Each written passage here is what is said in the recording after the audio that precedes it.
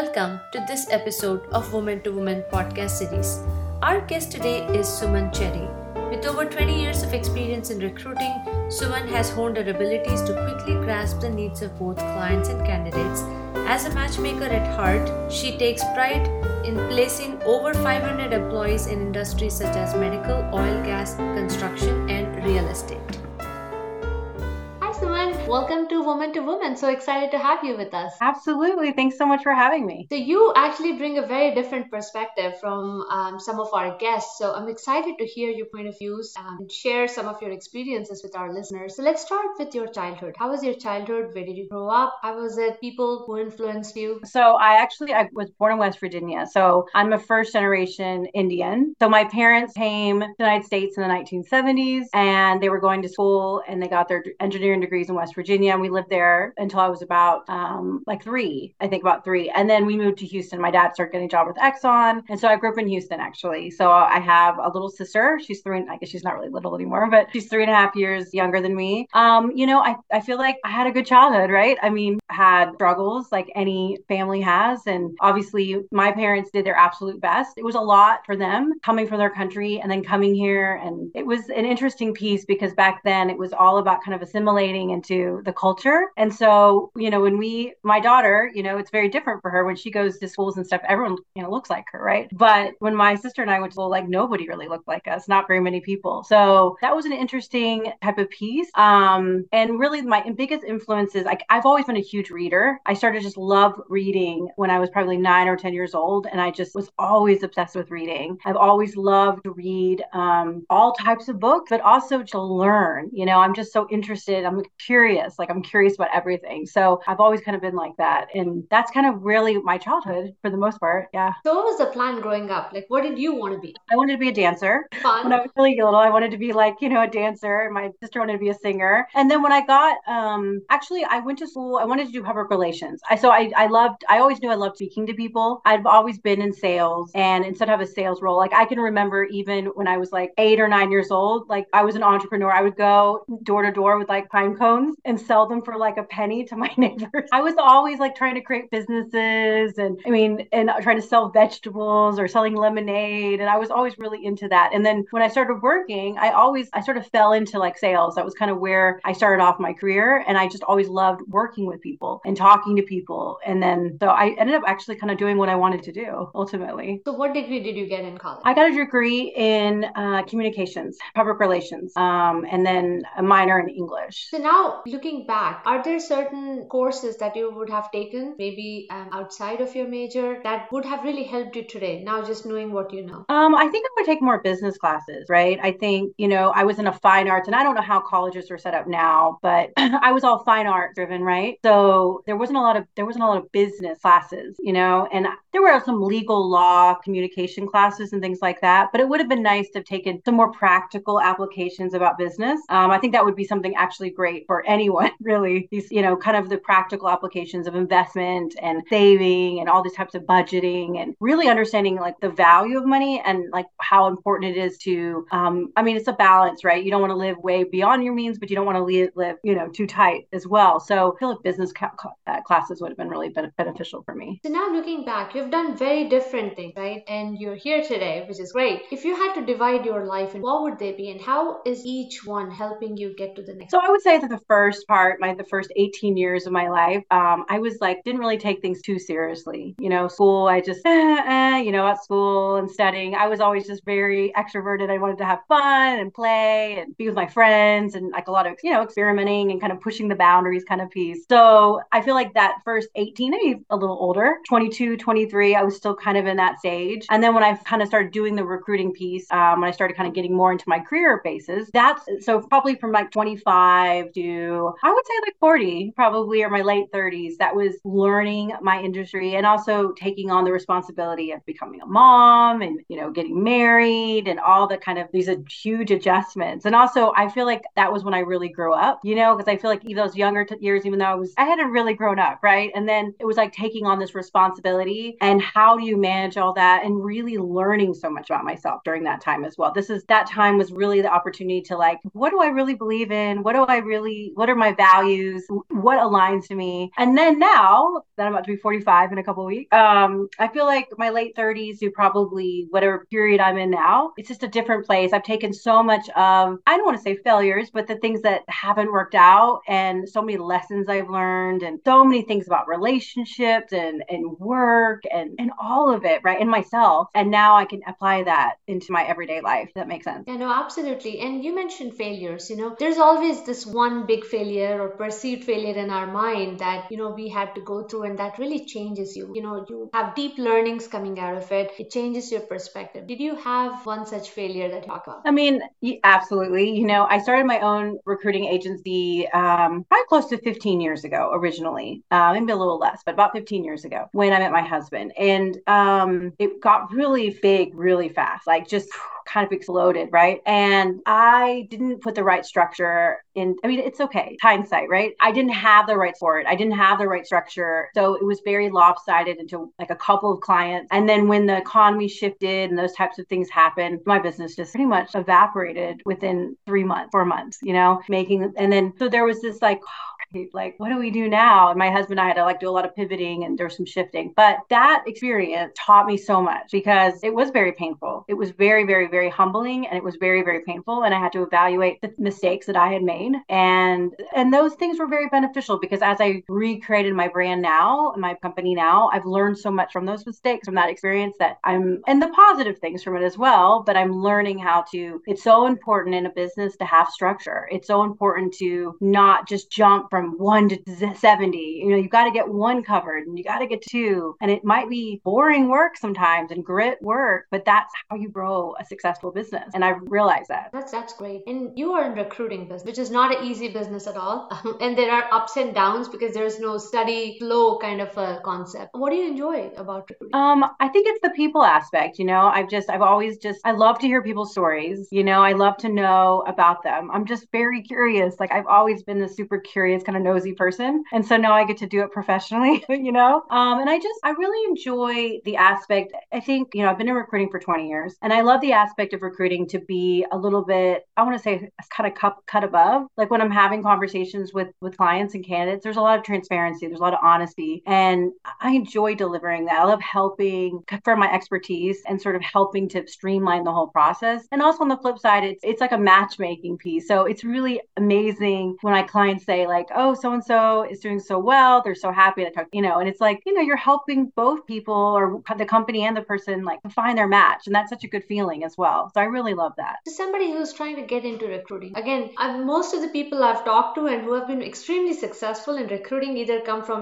people aspect of it or sales aspect of it, and they accidentally fell into it. And then they fell in love and they're like, this is what I want to do. But somebody who's just starting to think about options, career options, recruiting is a great option. As you said, you get to make matches happen. The right skill set with the right person is a match made in heaven. What would you advise? So I think, the thing about recruiting is it is a tenacious type of job. I mean, it can be mind numbing for some people, right? Because you're just like literally looking at resumes all day. You're having similar conversations. But if you're someone who really is comfortable being on the phone, enjoys speaking to people, isn't afraid to make mistakes, because there's a lot of rejection in recruiting as well. Like clients don't always like your candidates, and your candidates don't like your jobs. And there's a lot of these kind of conversations. But if you're someone who's really thinking about it, a lot of these recruiting firms, if you have a little bit of sales experience, or if you have like an outgoing personality, you should go for it. Like these recruiting assistant positions, and they're a little grunt at first, but it has to be like that. When I started off in recruiting, it was very different. You have to learn how to feel comfortable on the phone, how to feel comfortable to have conversations, how to ask people about their salary, all these types of things, and have transparency. And that's a skill, right? That's a skill. So absolutely, I think it's a great industry to get into for sure. And networking is a big part of it, right? Like a lot of us find jobs through our network, whether it's a LinkedIn network or somebody you met in some event. What is networking for you? And do you have any advice for our listeners? Because that's like our biggest sore point in our focus groups. They're like, how do we start? Where do we go? What are the resources? How do you even put yourself out there? Any advice? I mean, I think the thing is that you have to do everything before you're ready, and you don't know what is going to happen, right? You have to take steps towards what you want. So you have to start start with the things that you can control. So, your LinkedIn page, if you're on LinkedIn, or if you're not on LinkedIn, you need to get on LinkedIn, and you need to make sure your page is a really nice representation of you. Make sure there's a professional photo, make sure you're asking for those references from people, make sure that you're having your information on there, and then connect with people, start having those like connections, like connecting with interesting, if you see an article that sounds interesting, connect with that person, introduce yourself, and then I think beyond that, it's just, I think if you're someone who you have to, in order to network, it's all, and I hate to sell like sales, but everything is a little bit of a level of sales to it, right? Like you have to put yourself in a place where you are trying to do that, right? Like you are out there, you're having those conversations, you're on LinkedIn, you're making this part of your kind of everyday, like you're joining these meetup groups with these, like there's these,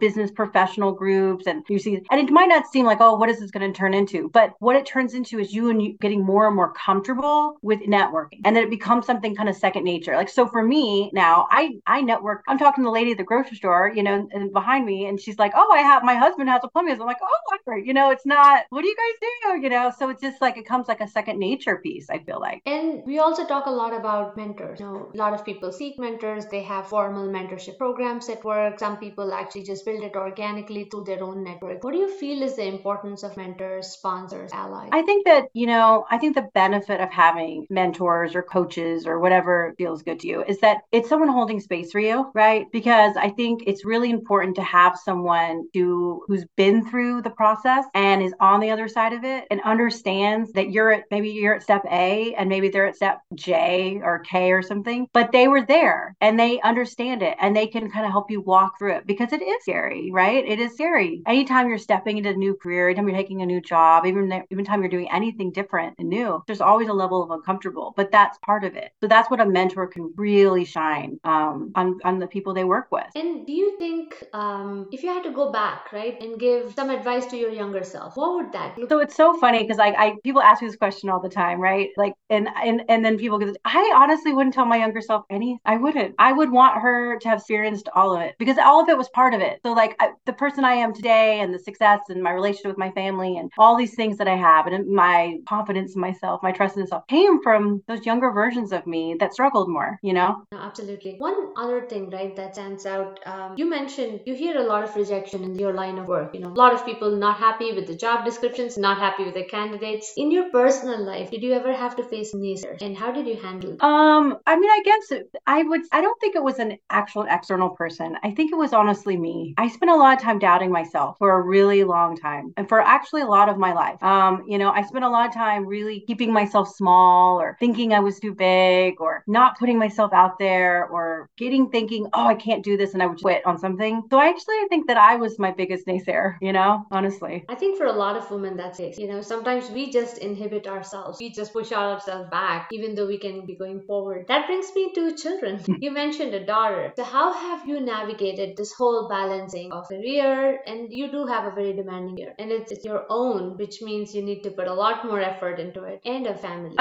Boundaries. It's something that's really important in my life, and not burnout. I give myself break. I give a lot of effort, and then normally it's not as big of a deal because she's at school, but this summer it's been a little bit more challenging. But I just have a lot of open dialogue with her and my husband. Like, we look at our schedules in the morning. I'm like, this is what I have going on. He's like, this is, and I'm like, what's negotiable? So we kind of go through that whole process, and I'm like, here's what I need. He's like, here's what I need. And then we're like, okay, Olivia, and she's old enough that she can understand. So we're like, okay, Olivia, this is what we need. And she's like, well, this is what I need. I'm like, okay, I commit 1 hour. I know it sounds but that's how we have kind of planned out our days. And then it's like, no one's has these expectations, right? Like, okay, mom's going to go do this. Daddy's going to go do this. You're going to do this. And that's how we kind of managed it. We do our best. But I think sometimes it starts early, like if you involve children in the planning of the day, they understand the importance of time, and, mom having her own career, dad having their own career, and how they fit into the puzzle. And I think that makes them stronger. I do too, because I think it's really cool for her to see it, right? And also I think it's so nice because she's here, so I can have these little breaks with her and have my like lunch, or we can go run out to Starbucks and I can buy her a little pink drink or whatever we're going to do. And we get to, or,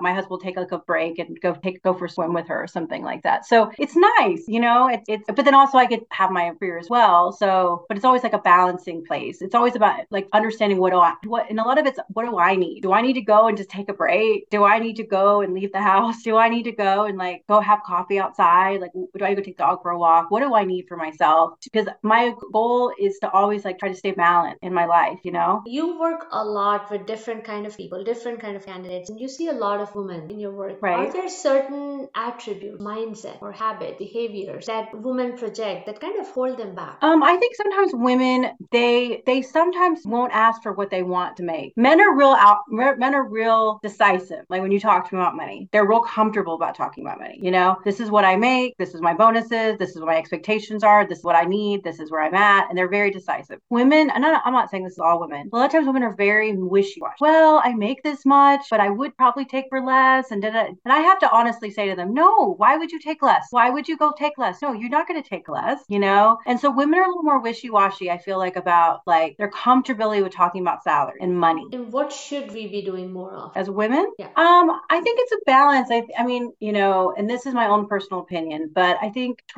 for women to try to accept themselves as women, we don't work like men. We don't work in the way that men work. And I'm not saying this is true for all women or all men, but majority of women, they need flow in their life. They can't just work, and then have all the other responsibilities and they just burn out, right? Women need to have like more of their socializing with their friends and more connection based. And they really do need that alone time, I feel like, too. And men probably do too. Men are very mission focused, you know? So when a woman I feel like a lot of times when a woman tries to go into a workplace being like almost like a man, it's almost unnerving, I think, for the people around them, because they get the wrong impression of the woman. Because women, we're intuitive and we're flowy, and there's a way that we do things. You know, we can get so much stuff done. We're very solution, and we understand things in a different way. We're not always logical and practical. We just know things. And so I think women should embrace more of that. Embrace more of being who they are. And I think that would be very beneficial for them, or for all of us. Have you ever felt during all your time that you didn't get something because you were a woman? There were some perceptions that surrounded the fact that you didn't get what you I can honestly say I don't.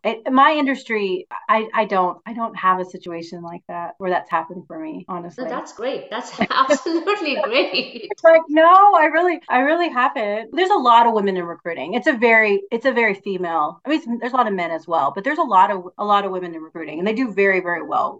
Recruiting is a very nice profession for women, for sure. Do you think is it because of their intuition and their cue talking to people, you kind of assess a lot more? I think when you're talking to candidates, there's a level of vulnerability when you're speaking to them, because, you know, it's a very challenging thing. Like if you're in a toxic work environment, you're looking for a new job, or if you've lost your job, or if a situation where you're looking for whatever the situation is, or maybe you've gone through a divorce, and there's all these things that happen right in life. And I think and I'm not saying that all men, but I think that women, we are naturally we're very good listeners. And I think we pick up on little things as well. Like little things, because, you know, that's our job as recruiters, is to pick up on the things that aren't always said, right? And to question those things. And I don't know about you, I think women are excellent questions. We love to ask questions. So yeah, I think women are really good at recruiting. That is true, though. We definitely question everything. Yeah. So now let's talk a little bit on the personal side. Anything that not a lot of people know about you? I mean, it's interesting because I am a very extroverted person, and I love being around people, but I have this very introverted side of myself as well, and I really love being alone. Like I really do. I love quiet and not a lot going on. And so there is a side of me that's very introverted based as well. And I think people would be surprised by that. So, well, Suman, this has been such a great conversation. Any closing comments for our listeners? I think the main thing is that, you know, you have to start before you're ready in whatever it is. You know, you can't wait for the opportunities to come. And that is true of anything in life. You really have to create your opportunities. And that's why you always be kind of questioning those beliefs. Is this really true? Why couldn't I do this? You know, I also think that women in general, we're very competitive with each other. We're very competitive. And I think that it would be really nice if women would not be so competitive always with other women, what their success is or whatever, instead of seeing it as a place of like that jealousy they feel, and we've all felt it, that envy they feel, use it as a catalyst, like, oh, she's doing it, I can do this too. Absolutely. No, that's great advice. We need to be supporting each other, lifting each other up, instead of pulling each other down with competitiveness, which has no place. It has no place. Well, thank you so much, Suman, for all the great comments and all your advice. Really appreciate it. Absolutely. Thank you so much.